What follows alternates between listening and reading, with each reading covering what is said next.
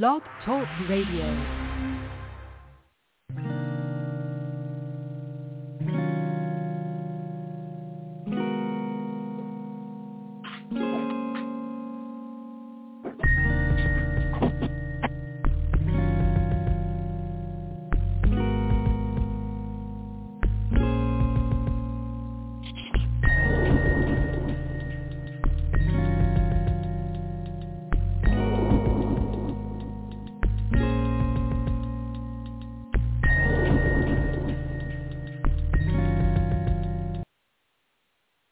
Well, good morning, and welcome to another episode of A Sound Heart Radio. This morning, our discussion is going to be about the walk of faith within a crooked, perverse, trans-humanist, AI-controlled age. And so with that, let us have a word of prayer, and we'll begin our study for this morning.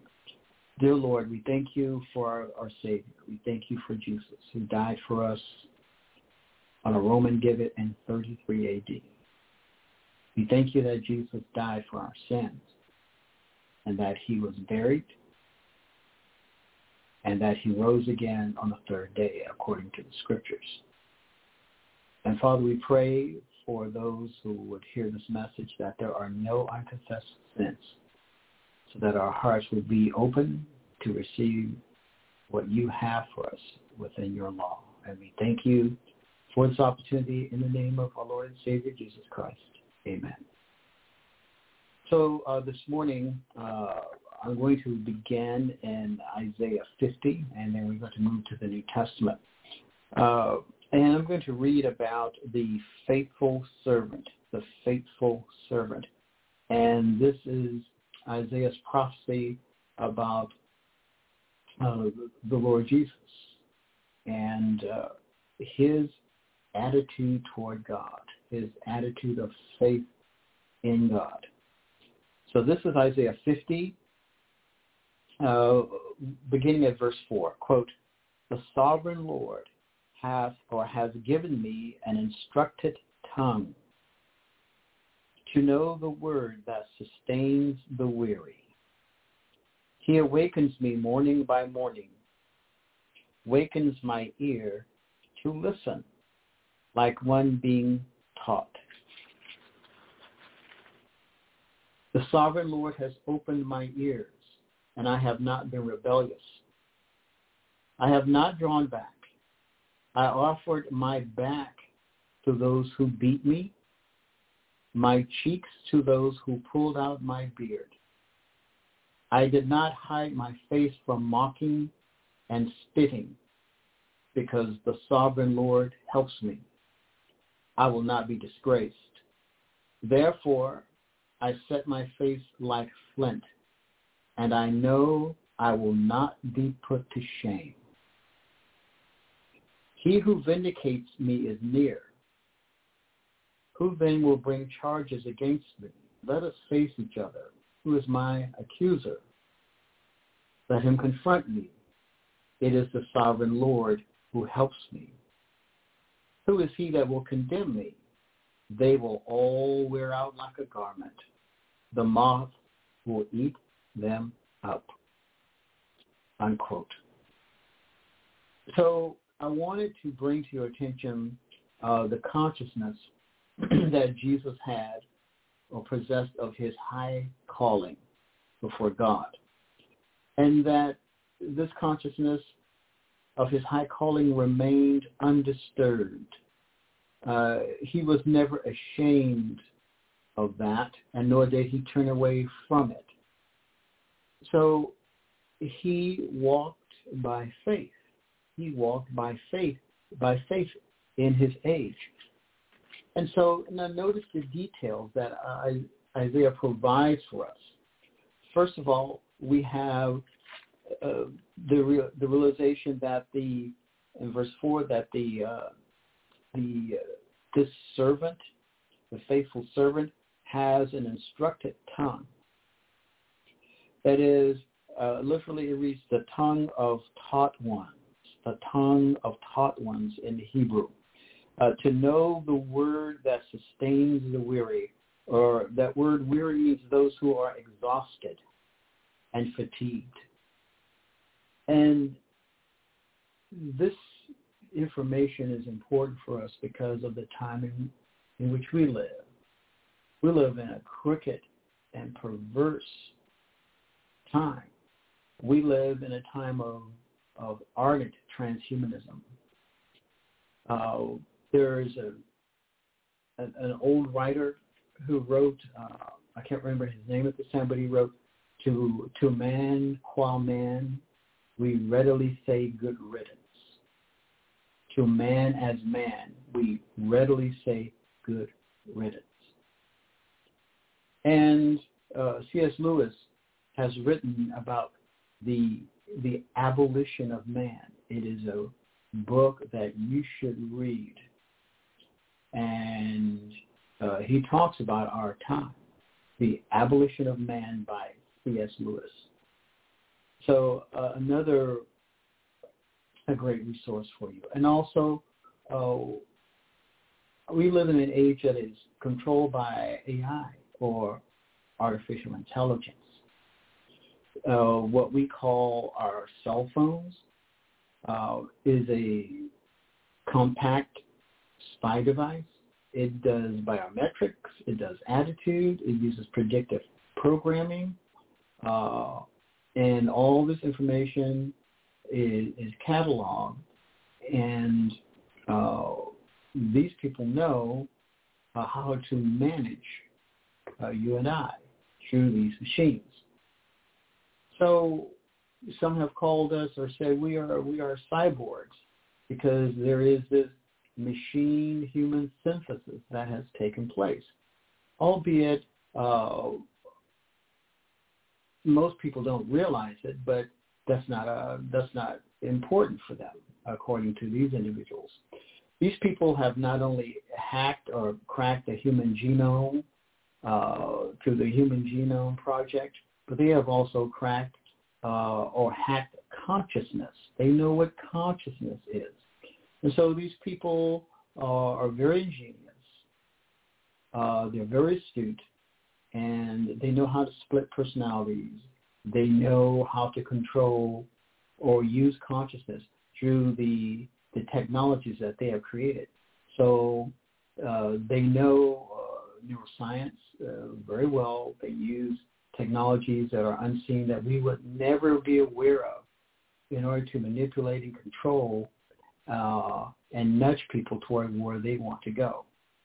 And so hence the old term used by Friedrich Nietzsche, the sheep or the herd, is what we see going on today. They shepherd people not for their own good, but for their good.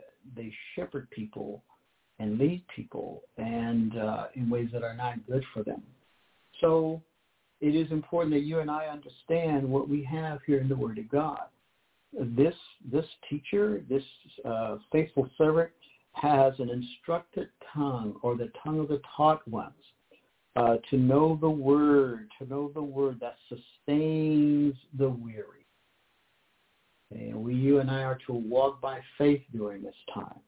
And then he goes on, and he talks about, in verse 6, how this suffering servant offered his back. I offered my back to those who beat me.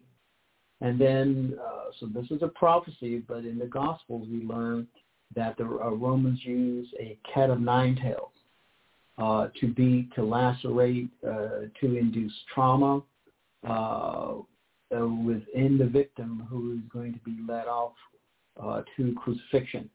The Romans reserved crucifixion for non-Roman citizens. Roman citizens accused of capital crimes were summarily executed with a sword. But this, the cross, the gibbet, was reserved for those who were non-Roman citizens. And please be aware that our Lord was crucified outside of Jerusalem in a dump called Gehenna, or the Valley of Hinnom. where the fires were kept perpetually burning because the city's garbage, refuge, animal carcasses were thrown into the Valley of Hinnom. And so this is where he was crucified.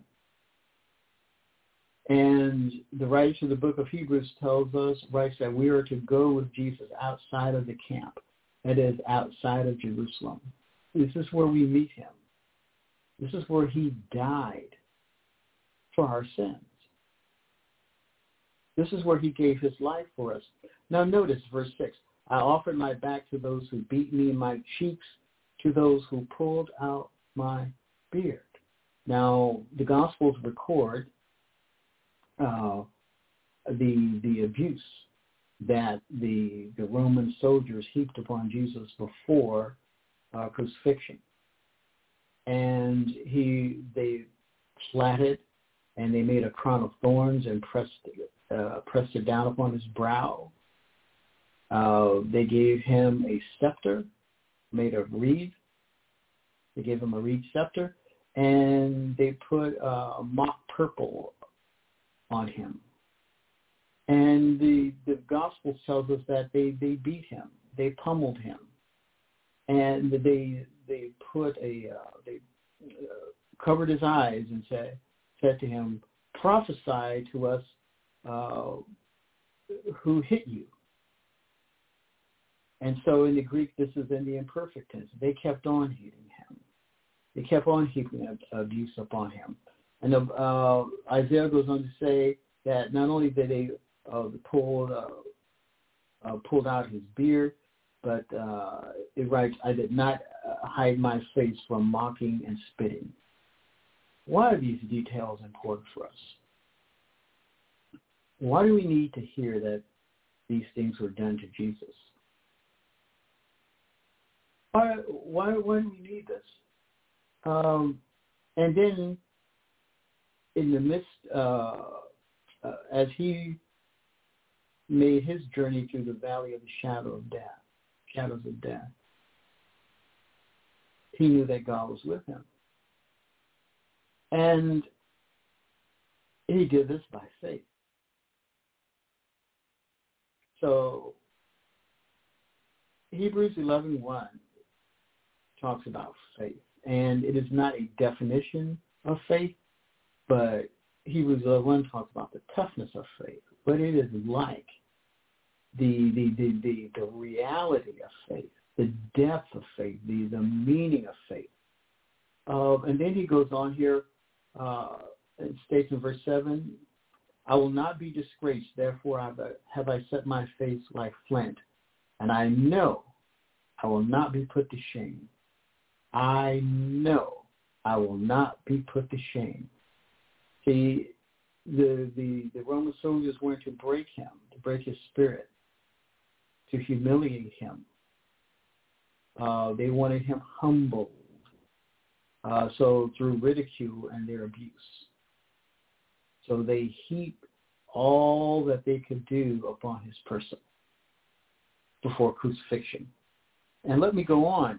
And then in Isaiah 52, we read, beginning at verse 13, "See," and this is another, this is about the suffering servant again. Verse 13, quote, "See, my servant will act wisely. He will be raised and lifted up and highly exalted." And he reads like this: "He will rise up. He will raise himself still higher. He will stand on high." And so we have the victory of the servant, the suffering servant. And so the servant songs in Isaiah, if you would like to read them, and you should, are in Isaiah 42, verses 1 through 9, Isaiah 49, verses 1 through 7, Isaiah 50, verses 4 through 11, Isaiah 52, verses 13 through 15, and Isaiah 53, verses 1 through 12. So let me go on in Isaiah 52, now verse 14. "Just as there were many who were appalled at him. His appearance was so disfigured beyond that of any man, and his form marred beyond human likeness. So he will sprinkle many nations, and kings will shut their mouths because of him. For what they were not told, they will see, and what they have not heard, they will understand, unquote. Now, so notice this other detail that Isaiah adds for us. Now, in Psalm 22, we read that not a bone of him would be broken. So Psalm 52 is another psalm about the suffering and victorious servant who walked by faith. Verse 14, his appearance was so disfigured. So the Hebrew word here is shamim. Shamim. And remember that when he hung on that cross, his soul was made an offering for sin. He saw, and God the Father downloaded upon the suffering servant the sins of all humanity. Thus stands every sin was heaped upon the person of Jesus. So this word, this figure, shamim, it means to be desolate or waste, to be startled and confused, petrified, paralyzed by astonishment. This word is used in Leviticus 26:32 and Ezekiel 26:16. And so his appearance, that is his form. And understand that Isaiah is writing about the mental and the emotional suffering of our Lord too.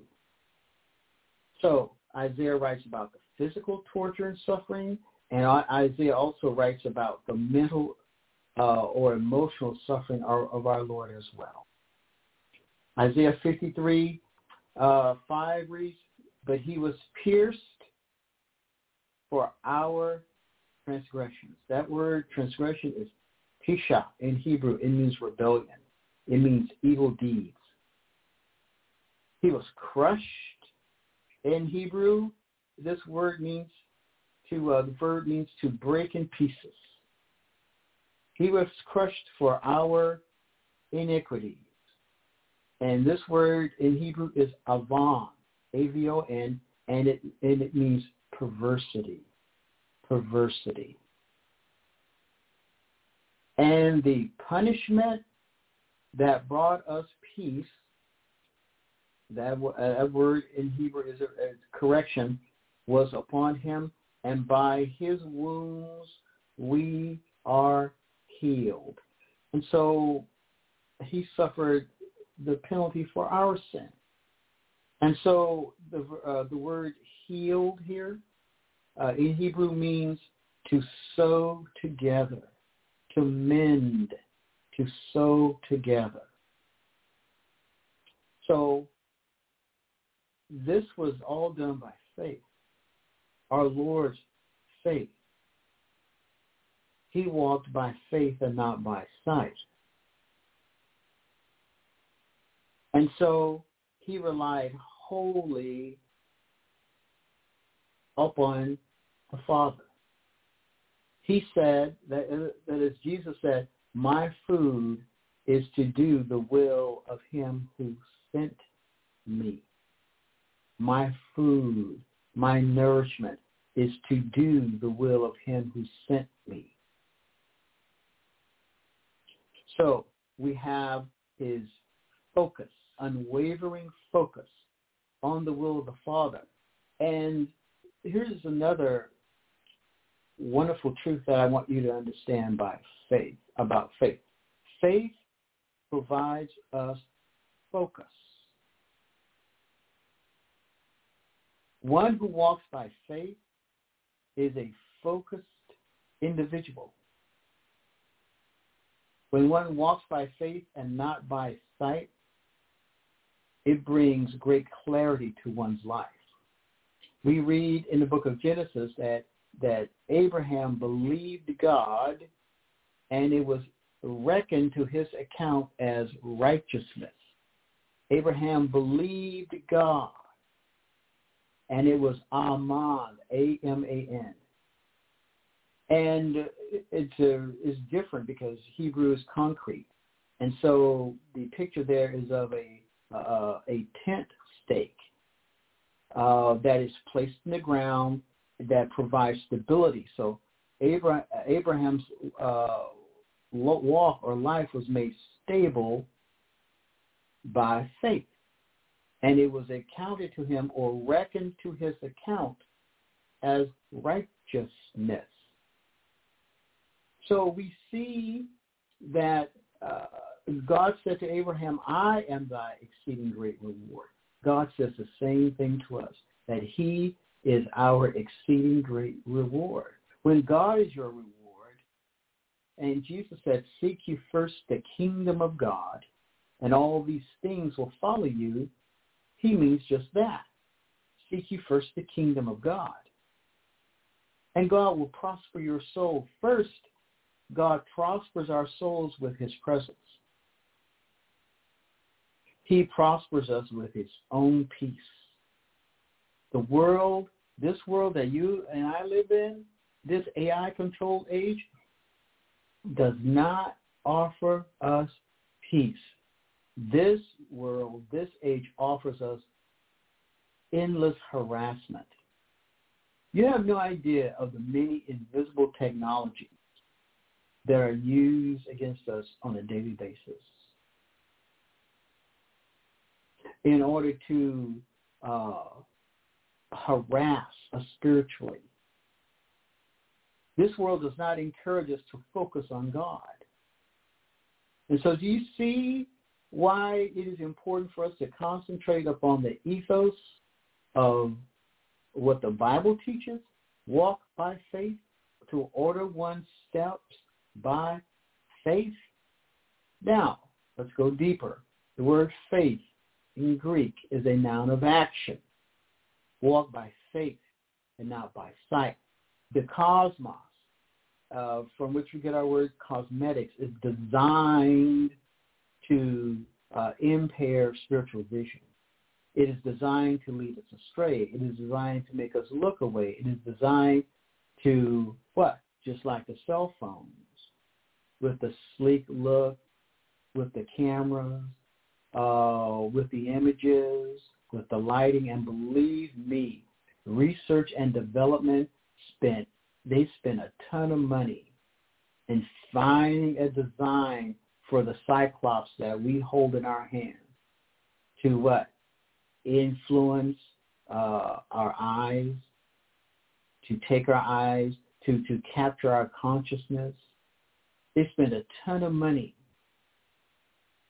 but they are reaping their rewards, because what has happened now, the first generation, you had some people who are using the cyclops, but now children grow up and they see their parents hold these things. And so what has happened, they have successfully marketed through their parents now to the children, who and what they want them to be. And so they see what they have done. But focus is always on the images, always on what is new. We have a new generation, and the generations of the Cyclops will keep coming. These people have found out how to capture human consciousness through these things.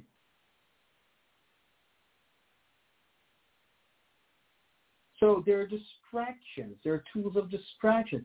And where we go, where we search, where we look, where we Google, all this information is captured and cataloged about the individual. That is how to market more. And understand, that the marketing is for their good. It's not for your good. It's not for my good. It's for their own good. And it is to distract away from what really matters. Okay, what really matters.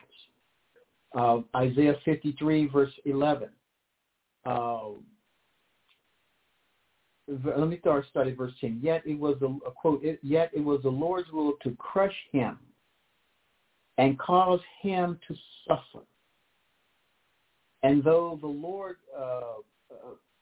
Lord makes his life a guilt offering, Leviticus 5:15, he will see. What is a guilt offering? Well, in the Old Testament sacrificial system, it was for sin that the individual knew he committed, or the individual was unaware that it was a sin. So we are responsible for sins of commission and omission. We're responsible for our unawareness that such an act or whatever was a sin, a guilt offering. So the Bible, Isaiah is very specific about the kind of offering of the life of Jesus, what it was. He will see. Now Isaiah moves to the resurrection. He will see. That is the suffering servant. Jesus will see. That is Jesus will see his offspring and prolong his days. And the will of the Lord will prosper in his hand. So Isaiah writes about the resurrection in this manner once again, because Hebrew is concrete. Hebrew is not abstract. Hebrew does not have a day for eternity. And Hebrew does not have a day for history.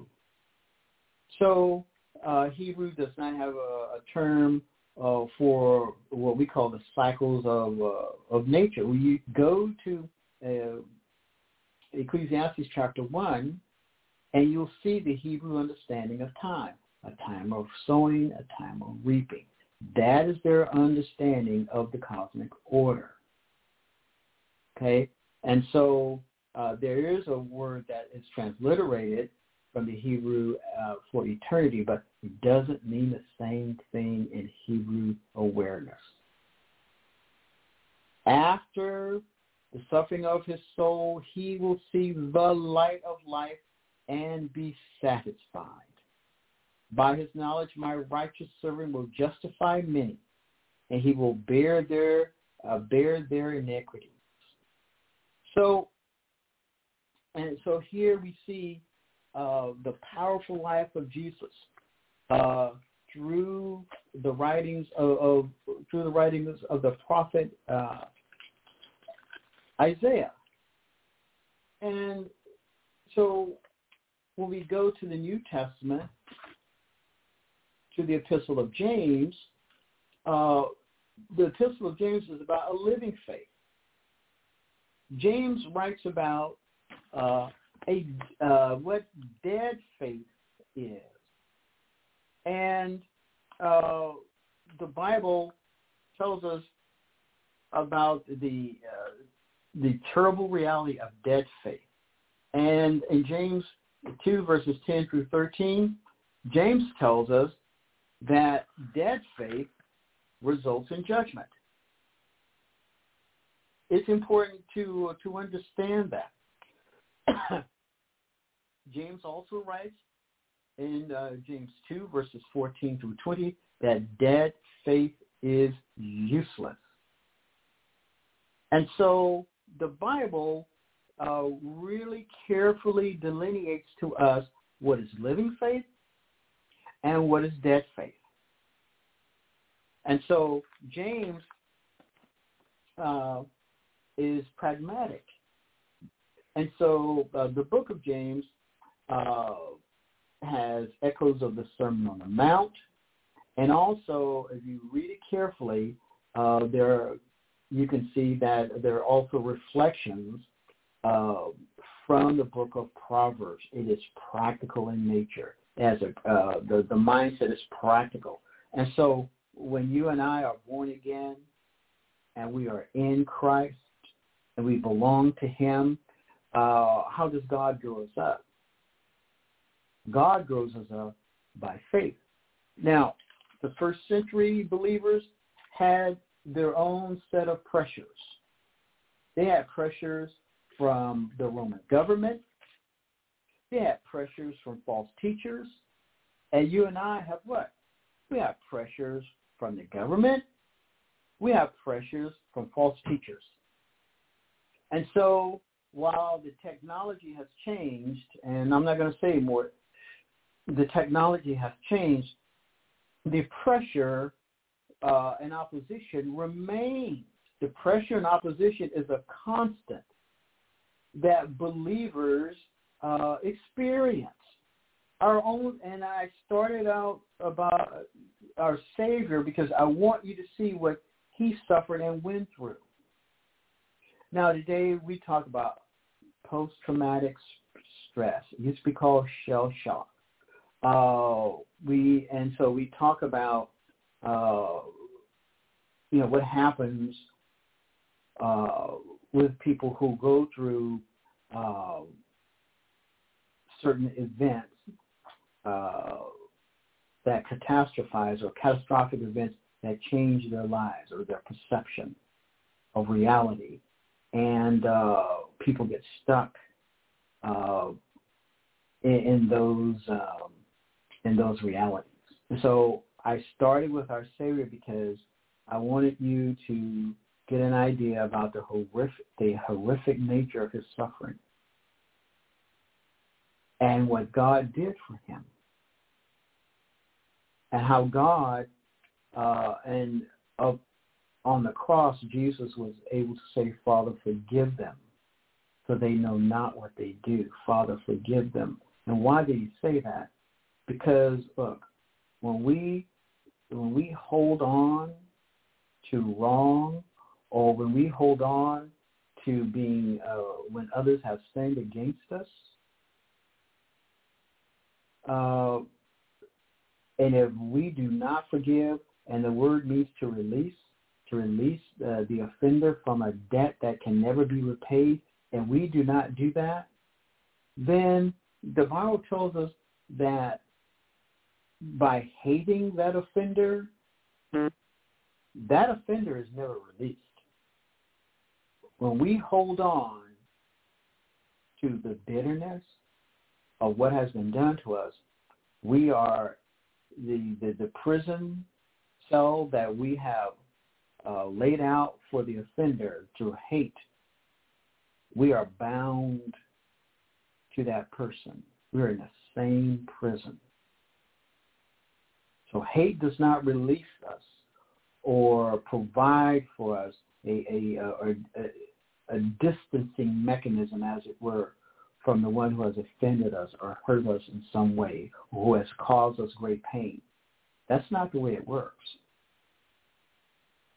The more you hate, the more one is bound to the offender or offenders. In other words, that individual owns your life when you surrender to hate. You give up your future. You give up your independence. You give up your ability to walk by faith. When you surrender to hate. So Jesus said, Father, forgive them, for they know not what they do. He didn't surrender to hate. And when he was in the Garden of Gethsemane and he prayed, and the Greek emphasizes that he would pray, then he would stand up, walk around, and he would drop down to the ground again. This is a very intense event and scene in his life. This was very intense. And so the gospel writer adds that the capillaries in his brow broke open, and great drops of blood, as it were sweat, came from the stress that he was under. Because he knew, notice, the soul of Jesus was perfect, unobstructed by sin or doubt. He had perfect awareness of what was to happen to him and what he was going to suffer. He had perfect awareness. And so he prayed to the Father that this cup might pass from him. Then he resolved himself to the will of God by saying, nevertheless, he would drink this cup because it was the Father's will.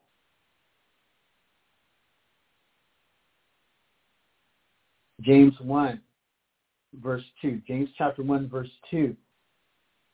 Quote, consider it pure joy, my brothers, whenever you face trials of many kinds, because you know that the thing of your faith develops perseverance. Perseverance must finish its work so that you may be mature and complete, not lacking anything, unquote. Now, this is a very, very powerful and poignant and pregnant 2 verses. So, once again, the book of James is a practical book that discusses living faith. James deals, he talks about how God uses trials to assay faith through the experimental medium of various trials in order to prove its worth. He says, now, this is a very difficult verse for me. These verses were very difficult for me for a long time. Consider it pure joy. In the Greek it reads whole. Consider it whole joy. What? My brothers, whenever you face trials of many kinds. So this word, or this word, trials or test, is in the Greek parasmos, P-E-I-R-A-S-M-O-S, parasmos, and it means and so in English it means test, but the meaning depends on who tempts. If it is God, it is to prove someone, and never for the purpose of causing him to fall. So consider whole joy, my brothers, whenever you face trials or tests of many kinds. And the Greek idea is when you are surrounded by various tests. When you are surrounded by various trials or tests. And then he goes on, because you know that the testing, terasmos, of your faith, once again, the word is pistis in the Greek. Faith is a noun of action. Thing of your faith develops perseverance. There is nothing in this age, in this crooked, perverse, transhumanist age, this age that wants to move out from humanity as you and I know it to a new humanity based on what? Based on artificial intelligence, based on genetic engineering, based on synthetic biology, based on the DNA code that they have cracked and understand that original DNA strand had only 4 base pairs and 2 sugar phosphate backbones. Now they have synthetic DNA. Synthetic DNA. They've gone beyond the 4 base pairs and the size. And so they have moved out and beyond. They have moved way out beyond what we can imagine in the area of synthetic biology, in the area of AI. And they have cracked, as I said earlier, cracked consciousness. They have cracked the human genome. They know where they want to go, transhumanism. To man, qua man, we readily say good riddance. But please understand what that the devil wants to deviate wholly, or he wants to go into a place that's obviously against the known will of God. And so you and I live in this age. So he goes on, and he says, the testing of your faith develops perseverance. Perseverance. So that word is hopomone in Greek. It means staying power. Staying power. Persevere. The testing of faith creates staying power. Because why? You're a focused individual. You're focused on what God wants for your life. You persevere. Perseverance must finish its work so that you may be mature. So what is the goal? To be a mature believer in Christ, and complete, not lacking anything. Now, this word complete is holokleros in Greek, and it means someone who has persevered unto, or who, having once lost, has now regained his completeness. That is, this individual has no deficiency of any kind. Now, in my next show, I'm going to develop more about holokleros, because we rarely hear about this, and it's really sad. So God wants us whole. God will make us whole through the power of the Spirit, as we walk by faith and not by sight, as we are filled with the Spirit, as we do those things that God has called us to do and to be. So God wants us to have a faith that stands the test of fire. And faith stands the test of fire better than gold. But even gold is refined by fire. What has God challenged you with in regard to faith? Where does God want you to go? Have you been tempted to stop trusting God, and why? Why would you stop trusting him? Where does God want to experientially take you so that you will have a greater depth in your faith and a greater knowledge of Christ, and understand that in him are hid all the treasures of wisdom and knowledge? Stop being distracted by the world. Go before God and pour out your heart before him, so that God will tell you how he wants to lead you.